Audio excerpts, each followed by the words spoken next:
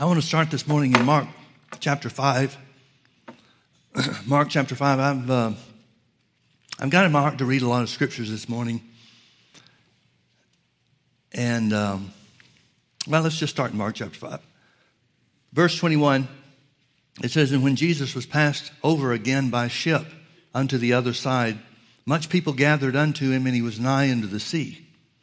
And behold, there came one of the rulers of the synagogue, Jairus by name, and when he saw him, he fell at his feet, and besought him greatly, saying, My little daughter lieth at the point of death.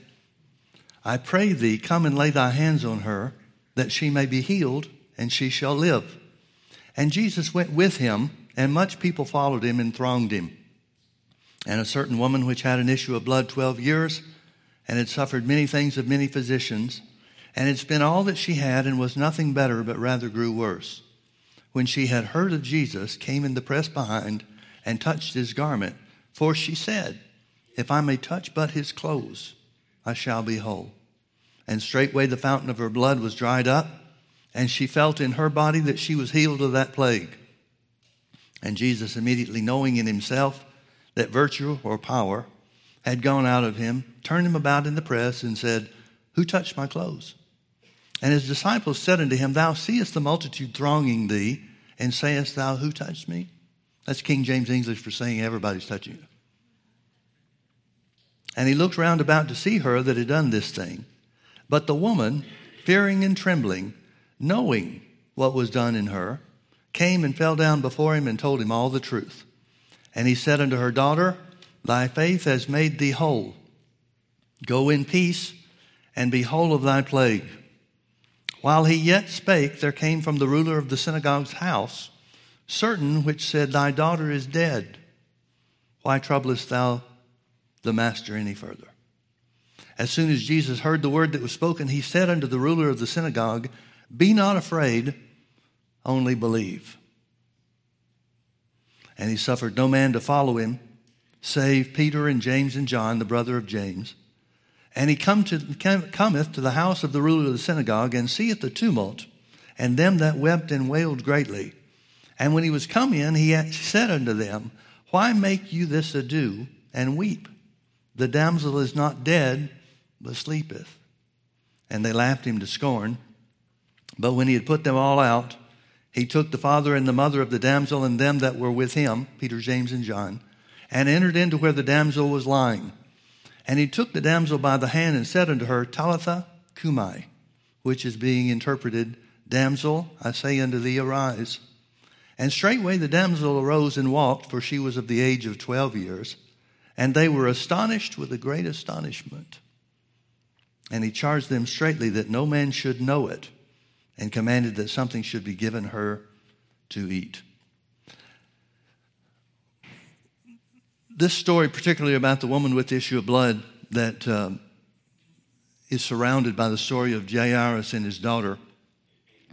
The story of the woman with the issue of blood is probably the most concise example of anything that we have about how faith brings results. It talks about the fact that she heard of Jesus. Romans 10:17 says, So then faith cometh by hearing, and hearing by the word. We know that it was her faith that did the work, because Jesus said in verse 34, Daughter, your faith has made you whole. He didn't even credit the power of God as doing it. Now we know the power of God did it. He felt power go out of him. She felt in her body that she was healed of that plague. That must mean, in my thinking, that she felt the power of God go into her.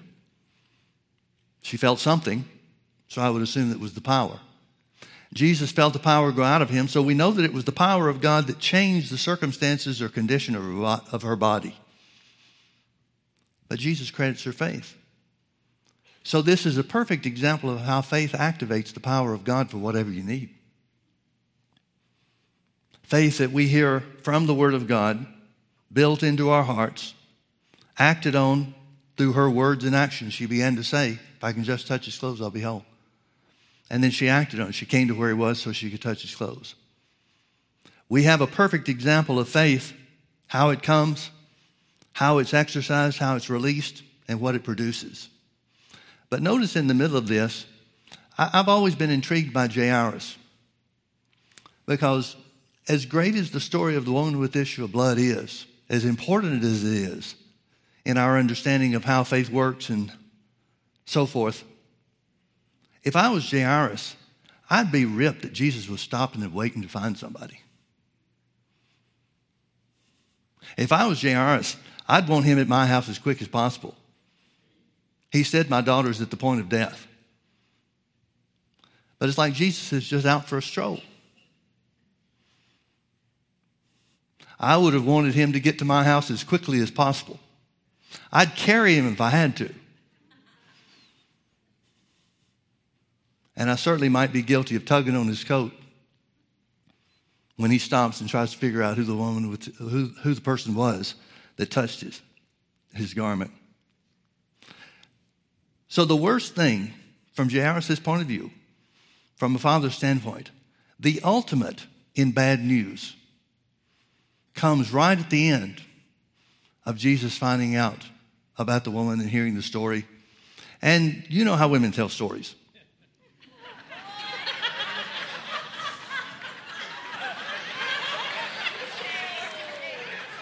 Never make fun of the person that comes to the microphone next.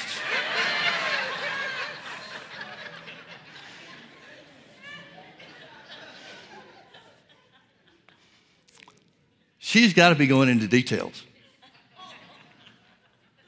She's got to be filling in the blanks with every little bit of pertinent information. We read this quickly, but remember, a man wrote this. So he just boiled down the important stuff. I can just imagine this has taken a lot longer than Jairus would have wanted it to. Don't you think? I mean, even if it is a short event, I'd be in a hurry to get him to where I wanted him to be. But he hears the worst possible news that you could imagine. It's too late. Your daughter's dead. Notice what Jesus does. Let me read it again in verse 36. As soon as Jesus heard the word that was spoken, these words mean instantly. As soon as he heard, Jesus heard the report of the daughter's death. As soon as he heard the word that was spoken, he said unto the ruler of the synagogue, "Be not afraid, only believe." Be not afraid, only believe. Now, folks, this guy, Jairus, does just that. It's interesting to me what's left out of this story, what wasn't said. Jesus didn't say, "Oh, shucks. I was hoping we'd get there in time. But now this is not a matter of healing anymore. Now this is a totally different thing." Jesus didn't say that.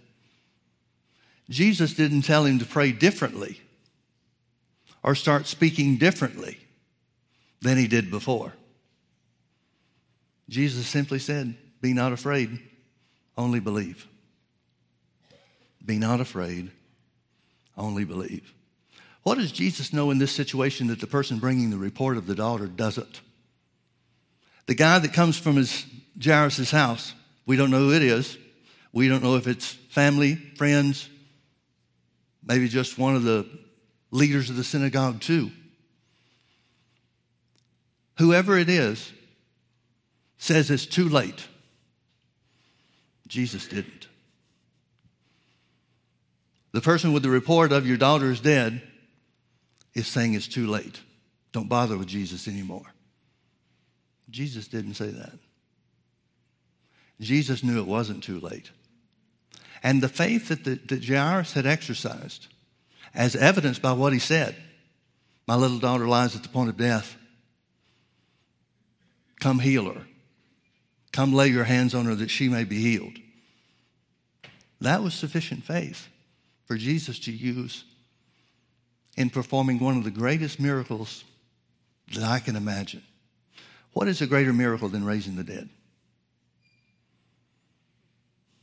What greater display of power is there than raising the dead? Now, as far as God's concerned, power is power. God doesn't have raising the dead power and then healing power and then power to prosper you or power to bring you peace. It's all the life of God. It's all power. And the power of God, the life of God, is available for whatever we need it to perform. And so as far as Jesus is concerned, and from God's point of view, we'd have to say, exercising faith in God's power in any respect is sufficient to do the greatest miracle that there is. Jesus said, don't be afraid. Only believe. What does Jairus do from that point on? Folks, we don't have any record that Jairus had said anything past when he first came to Jesus and said, my little daughter lies at the point of death. Come lay your hands on her and she'll be healed. That's the last thing we hear about Jairus say. That's the last thing recorded that he said. He doesn't say another word. At least that's the way the story is portrayed to us. That's the important part that the Holy Ghost wants us to get. What he said was enough. What he said was enough. How many times are we tempted, well, certainly it's temptation, but harassed by the devil about the operation of faith?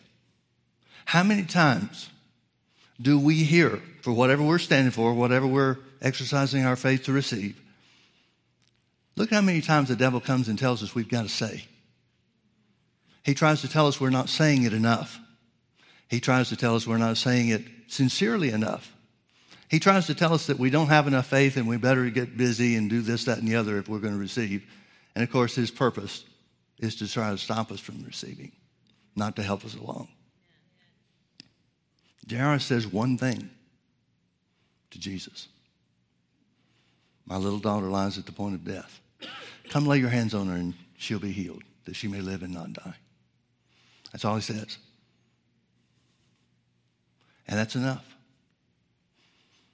Words of faith spoken from the heart are sufficient. Now notice what Jesus does when he gets to his house. Jesus knows that faith comes by hearing and hearing by the word. That brought Jairus to him to begin with.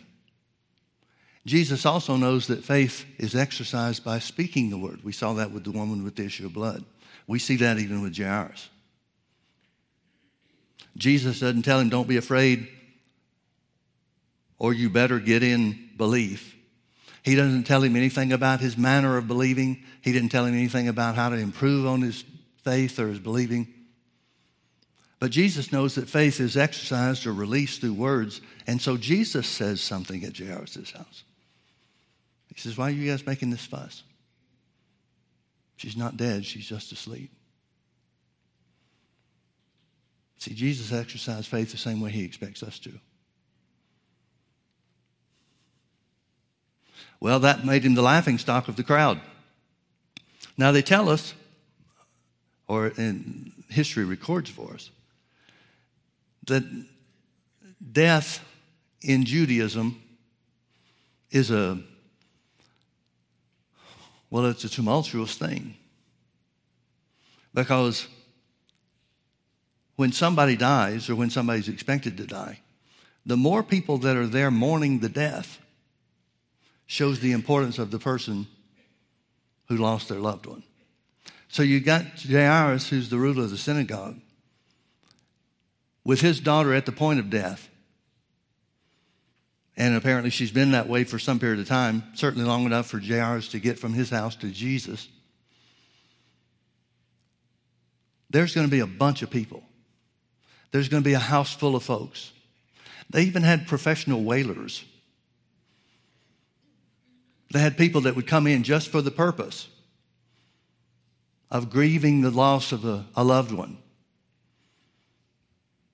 For the benefit, I guess, of the family. It was a prestige thing. So there was a big crowd.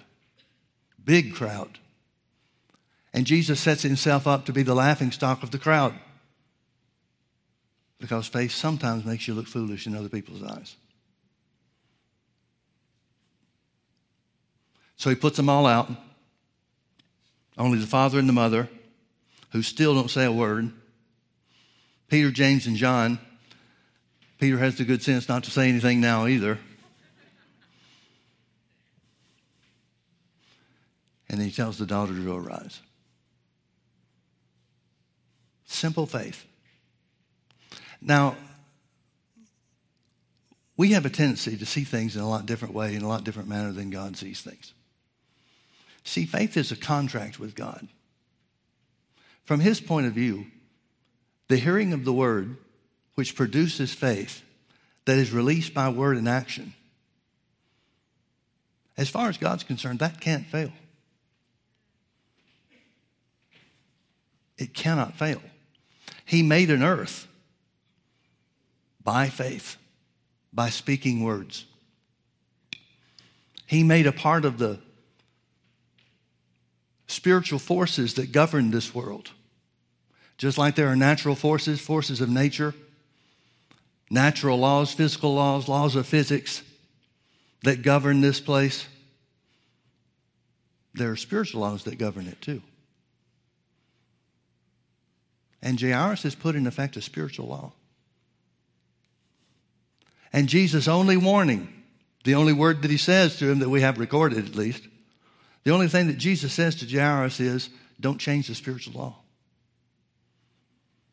Don't change the spiritual law. See, the spiritual law, folks, is that according to your words, so shall it be. The spiritual law is that you will have what you say. So the only thing Jesus says is don't change what you're saying. That's what be not afraid, only believe means. You remember in the Old Testament, the 12 spies went into the promised land to spy out the land. 10 of them come back with an evil report. The Bible says they brought up an evil report saying,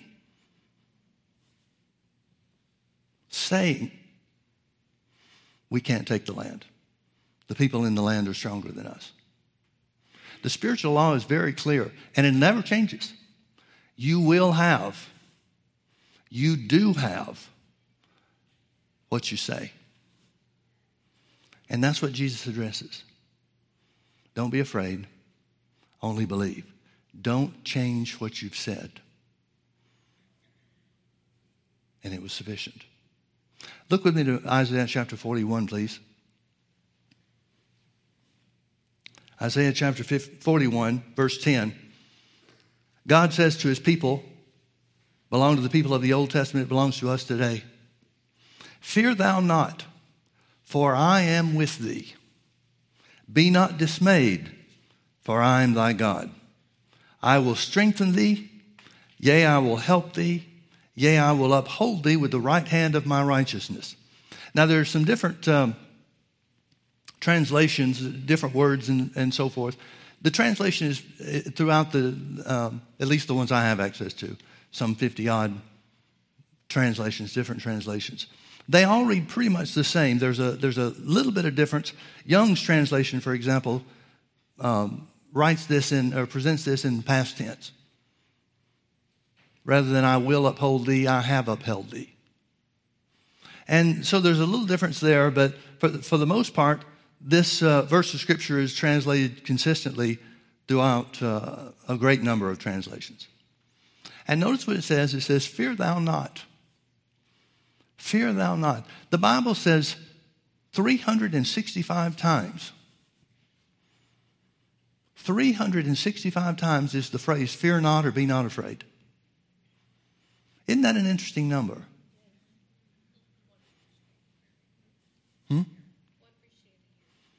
Oh, one for each day of the year. That's what that was about.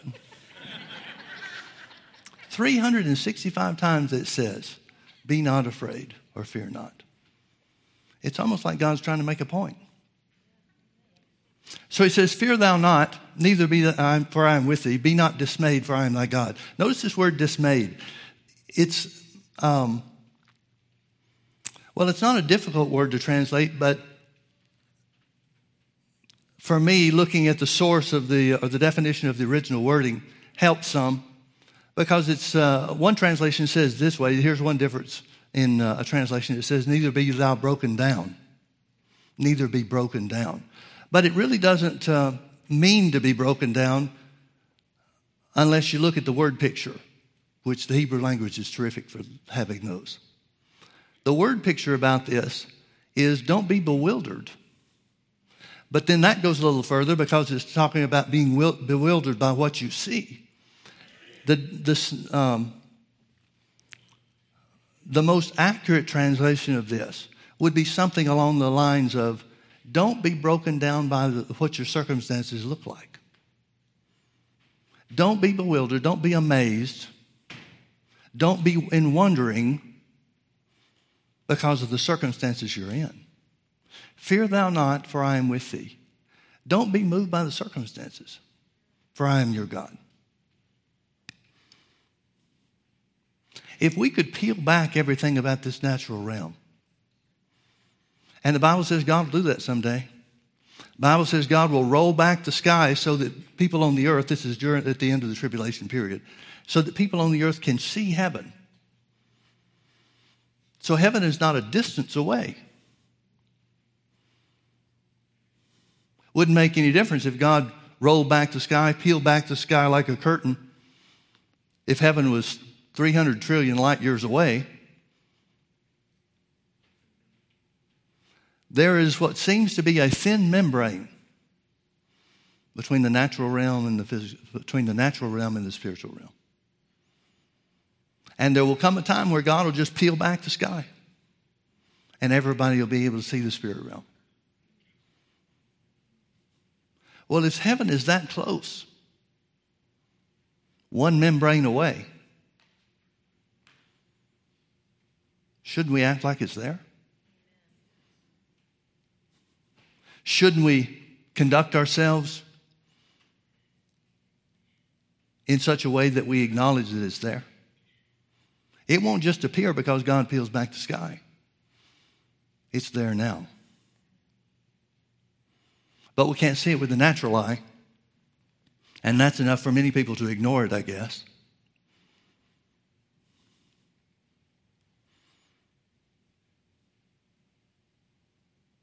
But wouldn't the takeaway point from that be not to be afraid of or worried by or governed by what things look like here?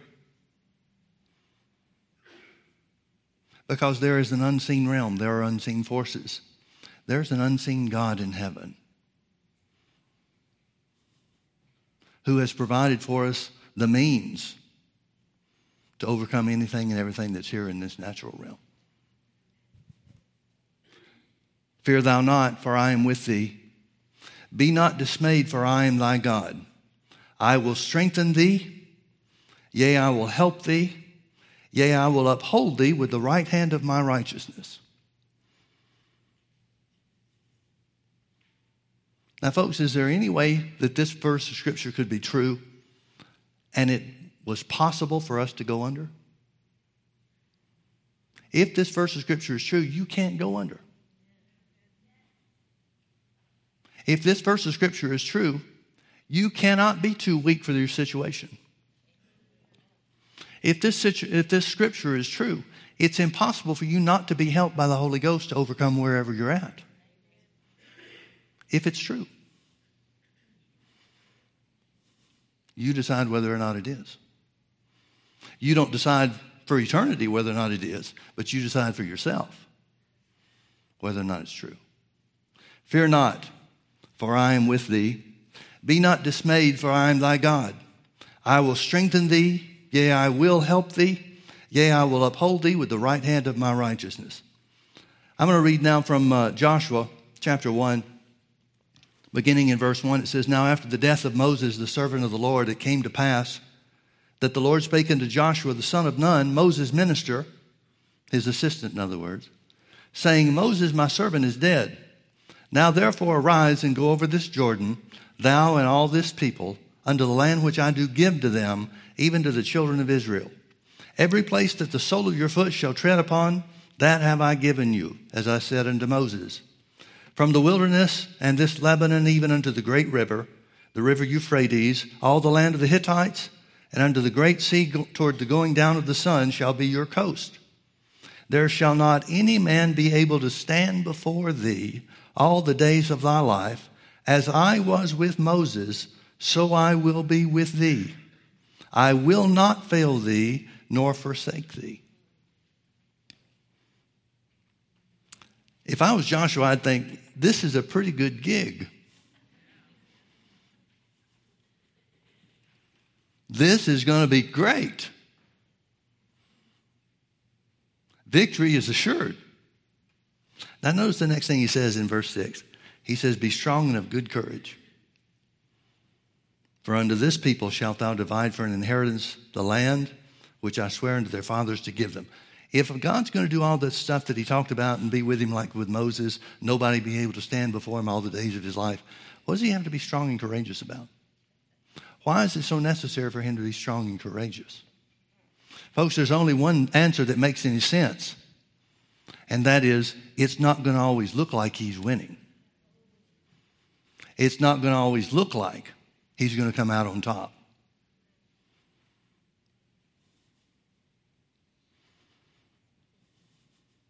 You know, the Bible tells us that God created the temple or gave instruction to man to build the temple in a certain way.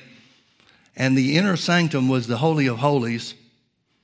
And there was a curtain that separated that part of the temple from the outer court. Still inside the temple building, temple walls. But there was a very specific place where the glory of God, meaning the power of God, dwelt before Jesus went to the cross. And one of the things that history teaches us is that people that went in there, the only people that were allowed to go in was the high priest. And that after great precaution, and that only one time a year after he's made an offering for the sins of the people. And if anybody went in unprepared or poorly prepared or at the wrong time, they fell dead instantly.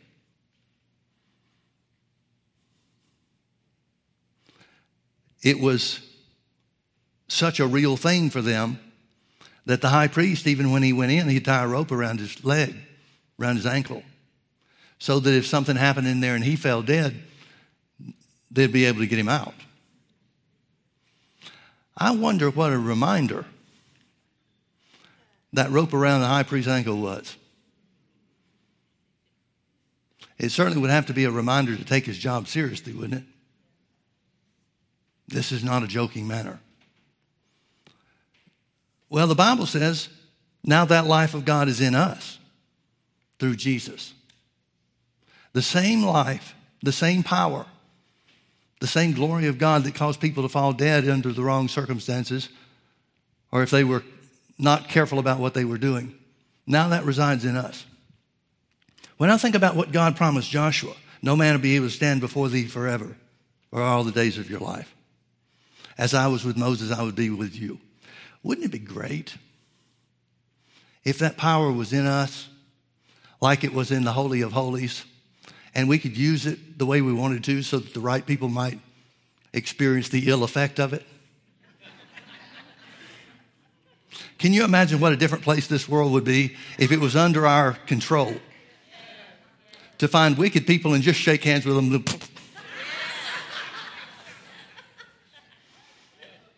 This would be a whole different world.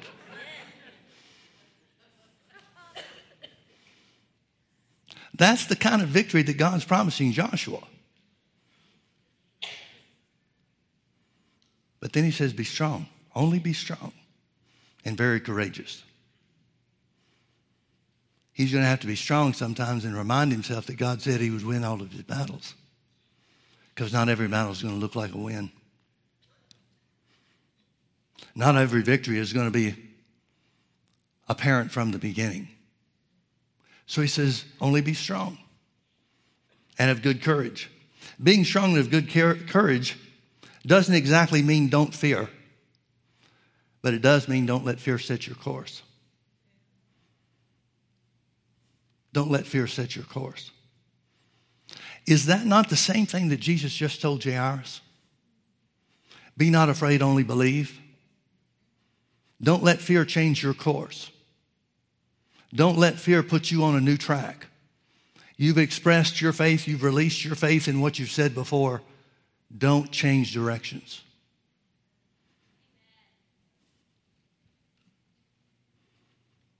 Now, if there was ever a time or a situation for somebody to think that it was too late, to think that this would be a time to change course, it would be when Jairus heard that his daughter was dead. But that's the point. Jesus says, stay where you are. Be not afraid, only believe.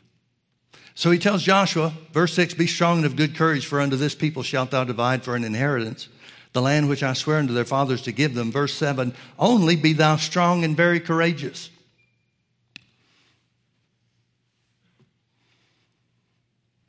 If God's saying it twice, he must be serious about it.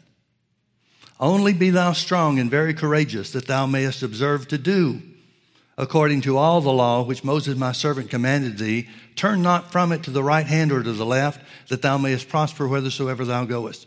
Notice what he tells him to be strong and courageous in or for. He says, be strong and of good courage to do what the word says.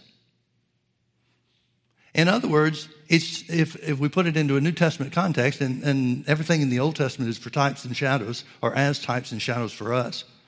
So there's a New Testament connotation, a New Testament parallel for what God tells us in relation to what he told Joshua. He tells Joshua, be strong to do the word. For us, that would be strong to believe God's word and to speak it. To use your faith, to release your faith, no matter what it looks like. No matter what it looks like.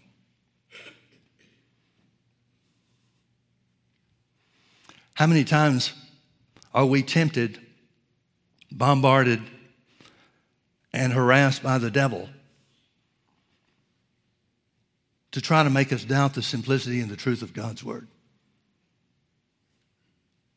We've got clear instruction from the word, what Jesus did do and what he didn't do for us. What he did do was pay the price for sin and death. What he did do was take sickness upon himself so that we didn't have to bear it.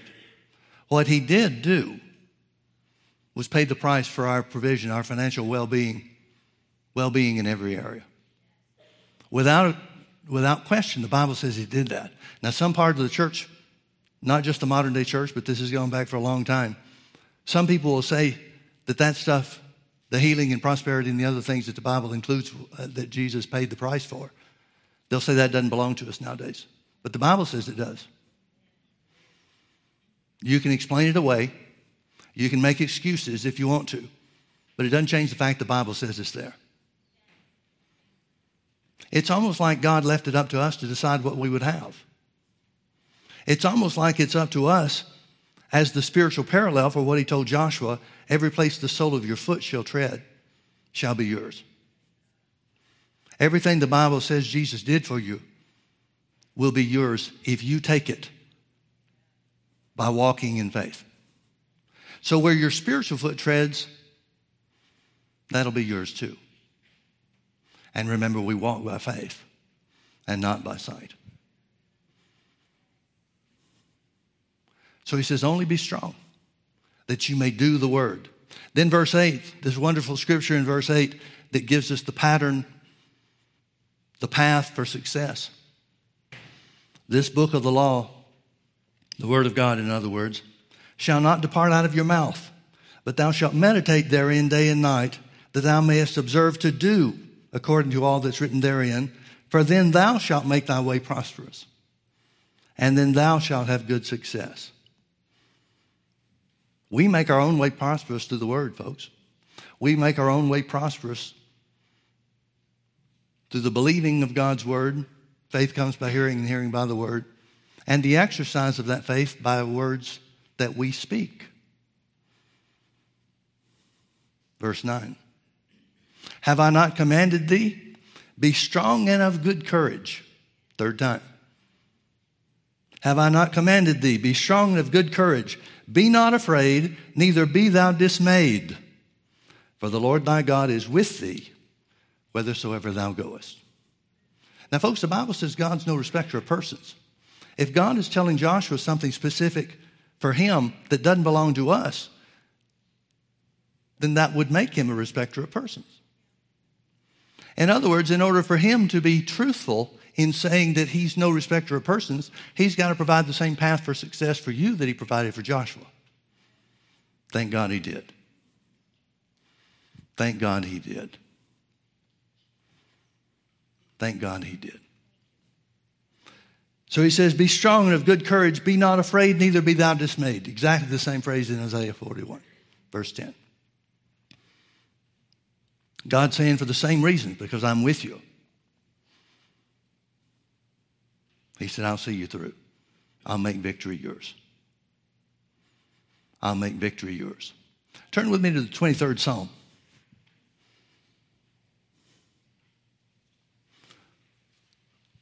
Psalm 23, verse 1. This is a psalm of David. The Lord is my shepherd, I'm full of wants.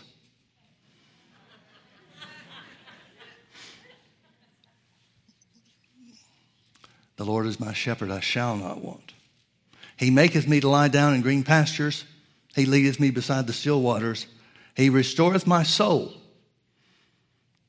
This phrase, he restoreth my soul, in one translation, the word restore means to go back to original condition. That's kind of cool, isn't it? He restoreth my soul, and of course he does that through the word.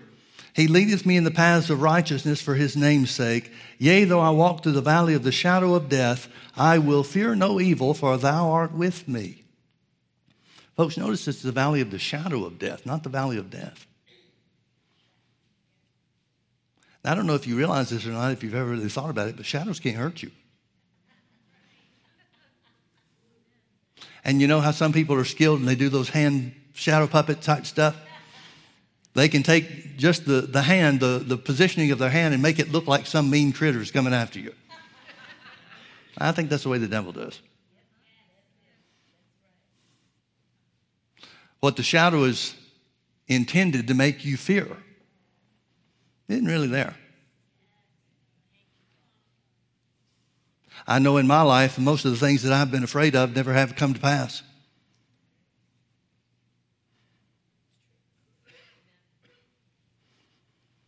I will fear no evil, for thou art with me. Thy rod and thy staff, they comfort me. Thou preparest a table before me in the presence of mine enemies. Thou anointest my head with oil, and my cup runneth over. Folks, please notice this is not fast food on the run. Thou preparest a table before me in the presence of my enemies. God wants the devil to see you win. He wants the devil, his enemy, and your enemy by course. He wants the devil to see you victorious. He wants the devil to see you take the word and beat back everything he's got. That's what God wants. That's what the will of God is. Now, we can put our own interpretation on that.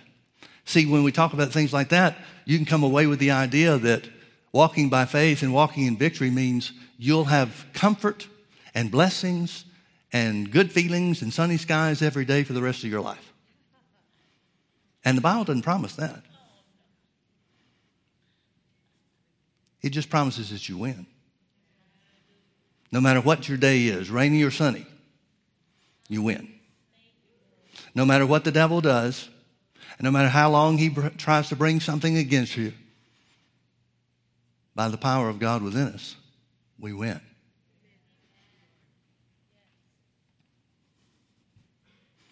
Thou preparest a table before me in the presence of mine enemies. Thou anointest my head with oil. My cup runneth over. Surely, certainly, absolutely, definitively, surely goodness and mercy shall follow me all the days of my life, and I will dwell in the house of the Lord forever. Now I want you to turn with me to Acts chapter 27.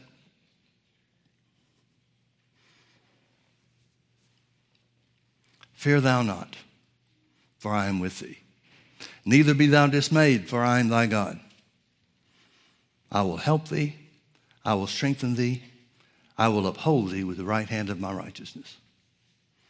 Acts 27, beginning in verse 9, it says, Now when much time was spent and sailing was now dangerous, because the fast was now already past, Paul admonished them. This is on his journey to Rome when he's appealed to Caesar.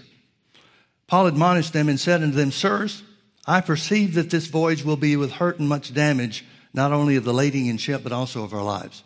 Notice he didn't tell the sailors, the captain of the ship, that God had told him something. He said, Sirs, I perceive. He's operating by the inward witness here. He's operating by that something on the inside. That something is the presence of God on the inside. The Holy Ghost that'll guide our steps and show us things to come. He's got something on the inside that's telling him, this is not a good move to make. This is not a good move to make. Nevertheless, the centurion believed the master and the owner of the ship more than those things which were spoken by Paul. And because the haven was not commodious to winter in, the more part, that means the biggest part of the crew, advised to depart thence also, if by any means they might attain to Phoenix, and there to winter, which is a haven of Crete and lieth toward the southwest and northwest. And when the south wind blew softly, supposing that they had obtained their purpose, loosing thence, they sailed close by Crete. Please notice the people that are operating not according to the spiritual laws that Paul has just shared with them, not according to the warning that he's received on the inside of his spirit. They say, no, this isn't a good place to winter. Let's try to make it to someplace better. And then the circumstances changed. Then there was a soft wind. Everything that would make a sailor think this is going to be good things.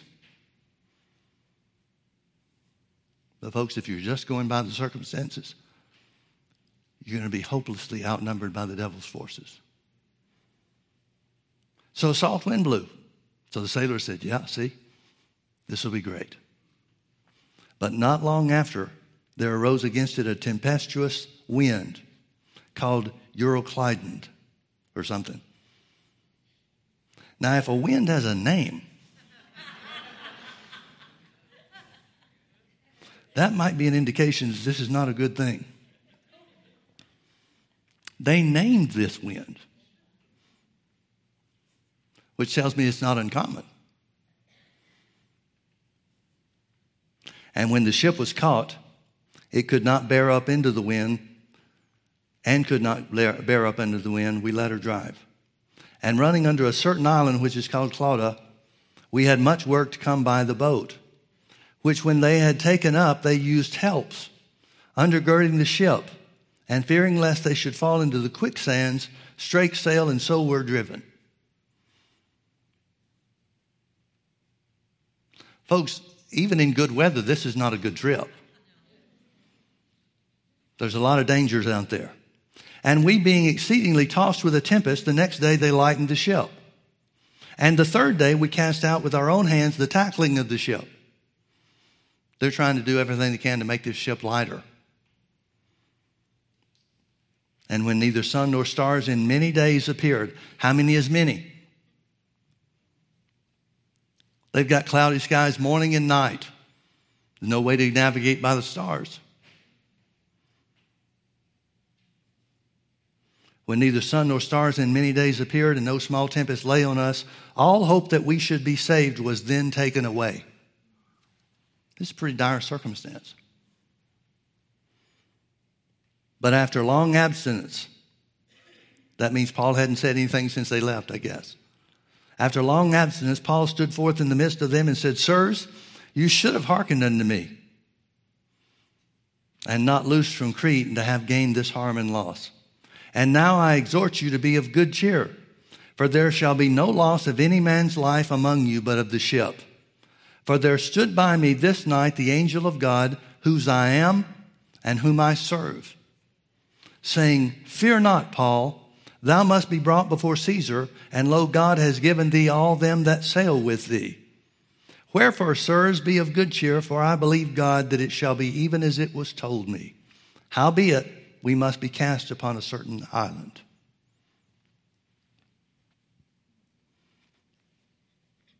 Paul's a good guy to have in your boat. Now, let me ask you a question. Why hadn't Paul rebuked this storm?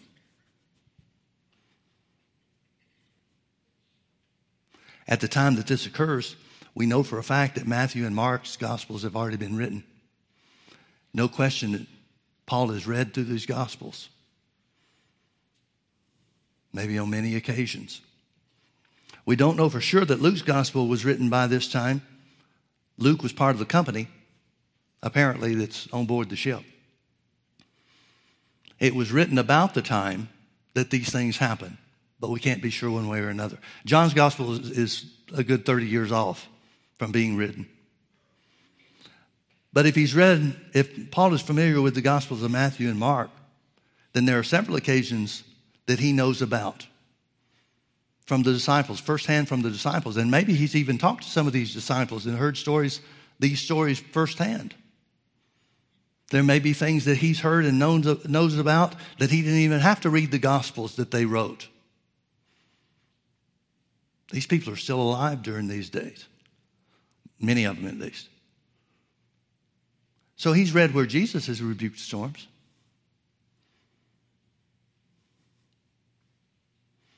He's read where Jesus tells the wind and the sea to cease. Peace, be still. Why didn't he do that? Paul's the one that's telling us about the authority that we have over the devil and all the devil's forces. Why isn't Paul rebuking this storm? Is there anybody in the planet that thinks that he hadn't tried? Is there anybody anywhere that, knowing Paul's relationship with God, knowing the information that he receives from Jesus himself, the revelation that he's gotten even up to this point, is there anybody in their right mind that would think that Paul either hasn't rebuked the storm or has already gotten information from the Lord that he can't? Now, the same promise of victory is Paul's that was Joshua's. He's got the same promises that you and I have. He's got the same promise of victory. But notice what victory sometimes looks like. It looks like a never-ending storm.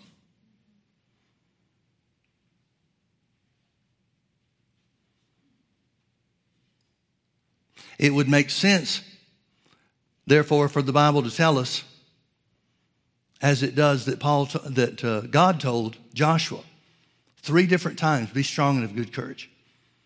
Be strong and of good courage. Be strong and of good courage. Now, folks, I want you to realize something. Even these hardened sailors have given up by this point.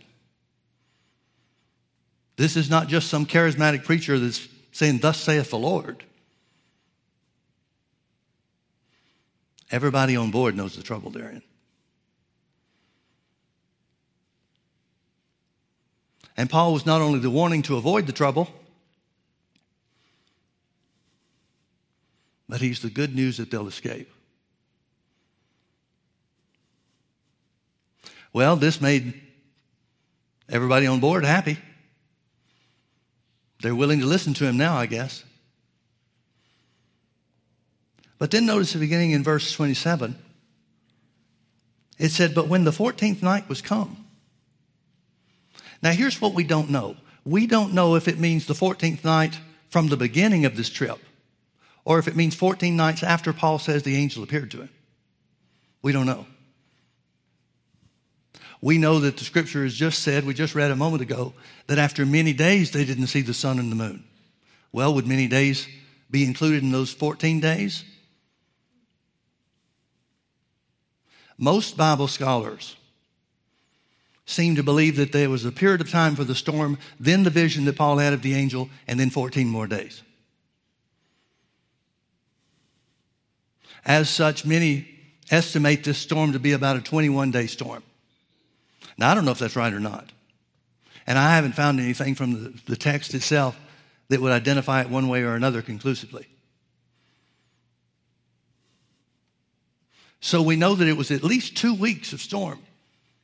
You ever been on a ship when it was rocking?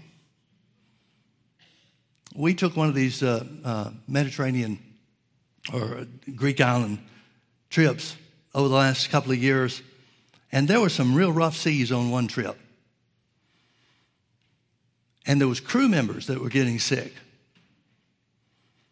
And most of the people on board the ship were in trouble.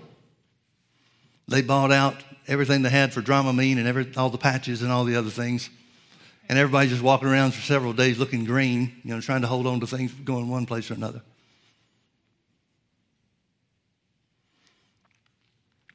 And the crew was marveling at the other crew members that were ill. I didn't get sick. I was blessed not to be sick. The only thing that got me close was watching other people be sick.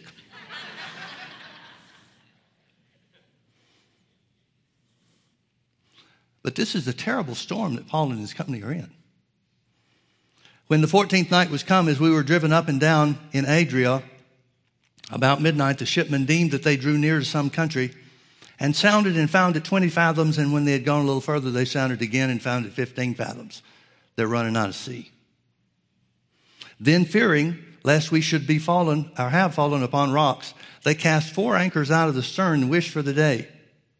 And as the shipmen were about to flee out of the ship, when they had let down the boat into the sea, under color, meaning pretending as though they would have cast anchors out of the foreship, Paul said to the centurion and to the soldiers, except these men abide in the ship, you cannot be saved. These people leave the ship, you're going to die. Notice he didn't say we're going to die. Paul's going to be brought before Caesar. Whether anybody makes it with him or not is up to them. So the soldiers, upon hearing that, cut off the ropes of the boat and let her fall off. And while the day was coming on, Paul besought them all to take meat. This is too bad a storm for people to be eating. So Paul besought them all to take meat, saying, this day is the 14th day that you have tarried and continued fasting. Again, it doesn't mean it's a 14-day trip. It means it's been 14 days since they've eaten. Again, imagine the severity of the storm. Wherefore I pray you to take some meat, for this is for your health. For there shall not a hair fall from the head of any of you.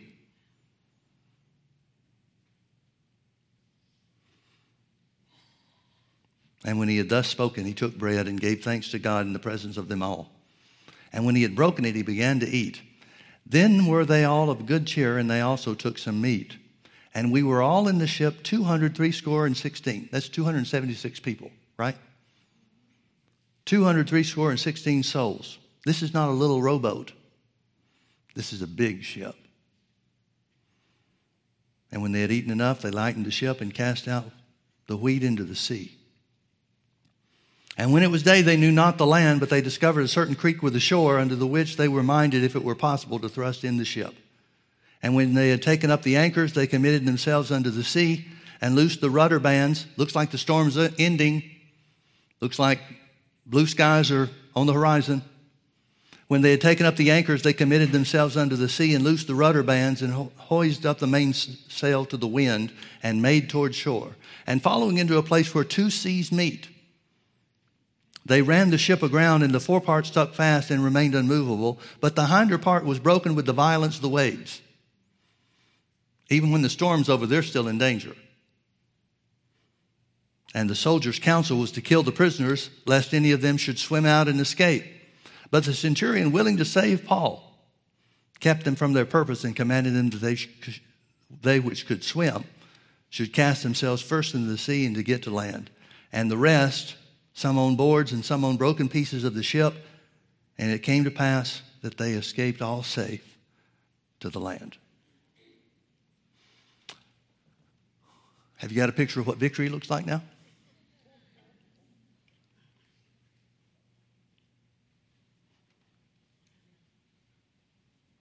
If you faint in the day of adversity, your strength is small.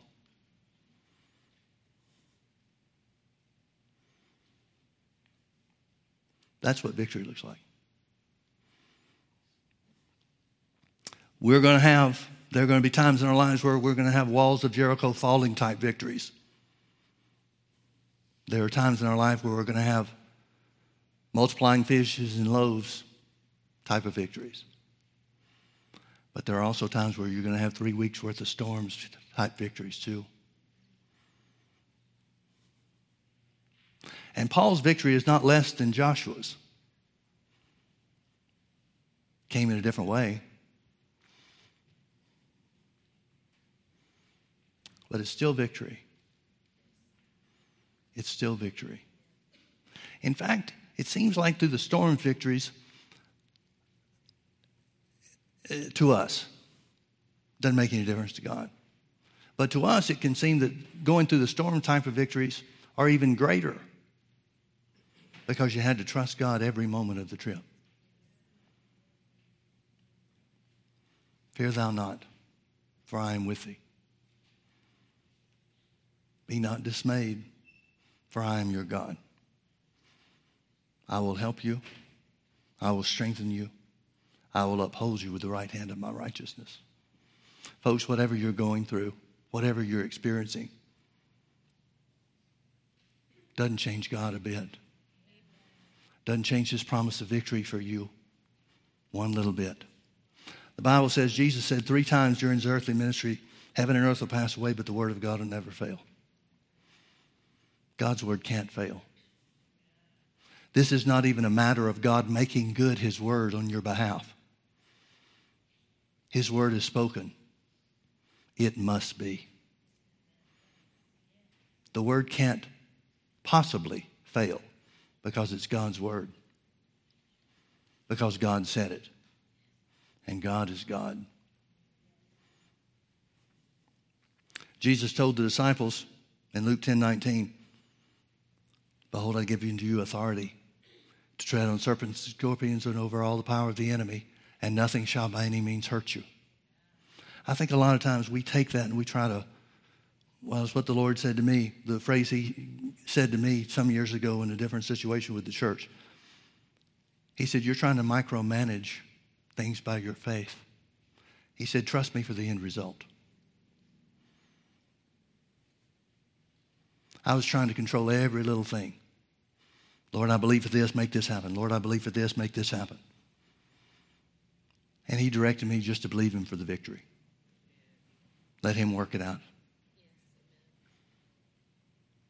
That seems to be the place where Paul is during this trip in Acts 27. He's of the conviction, the belief. He's convinced that no matter what happens with the storm, he never promised them the end of the storm. He never said, the Lord told me that we'd be all right, so the storm will end next Friday. And of course, we're trying to get out of the storms as quickly as possible. We want the storm to end, whatever it is, whether it's financial, whether it's physical, whatever it is. We want the storm to end right now. We want to be like Jesus and stand up in the middle of the ship and say, peace, be still. Well, thank God that's victory. But that's not the only way victory comes.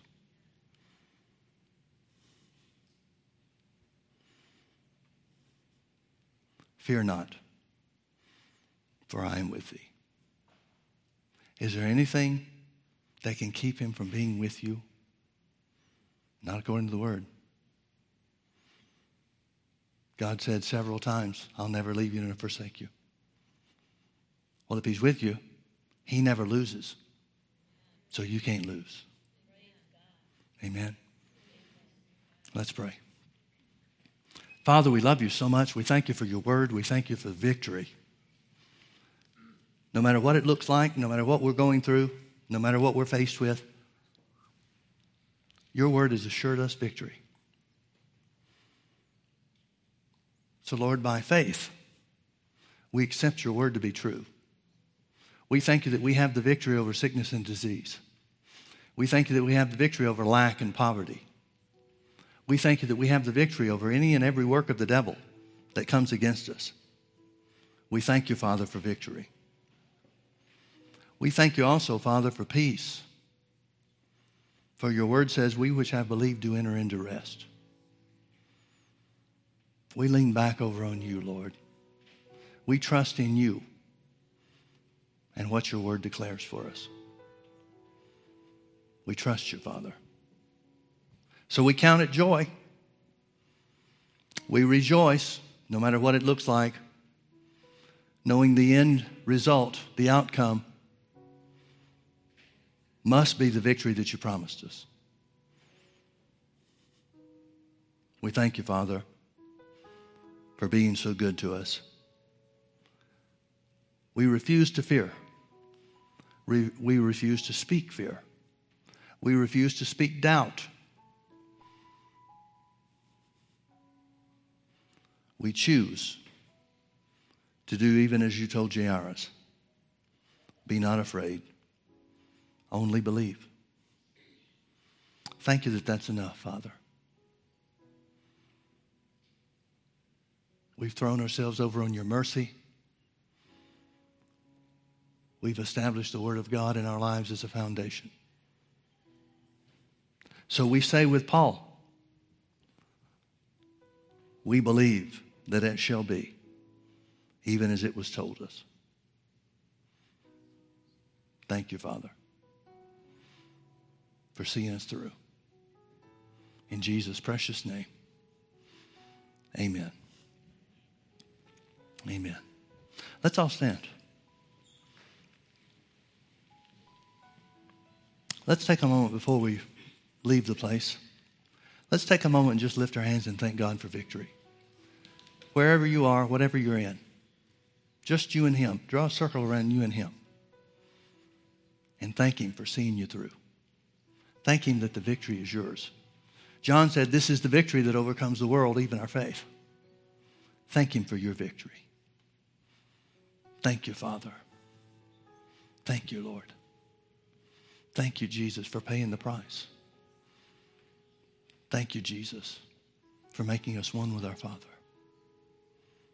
Thank you that your word never fails. So we shout victory. Victory! Victory! Victory is ours. Victory is ours. We love you, Father.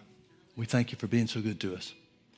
In Jesus' name, amen. Say it with me. Victory is mine. Victory is mine. Amen. I will not fear, because victory is mine.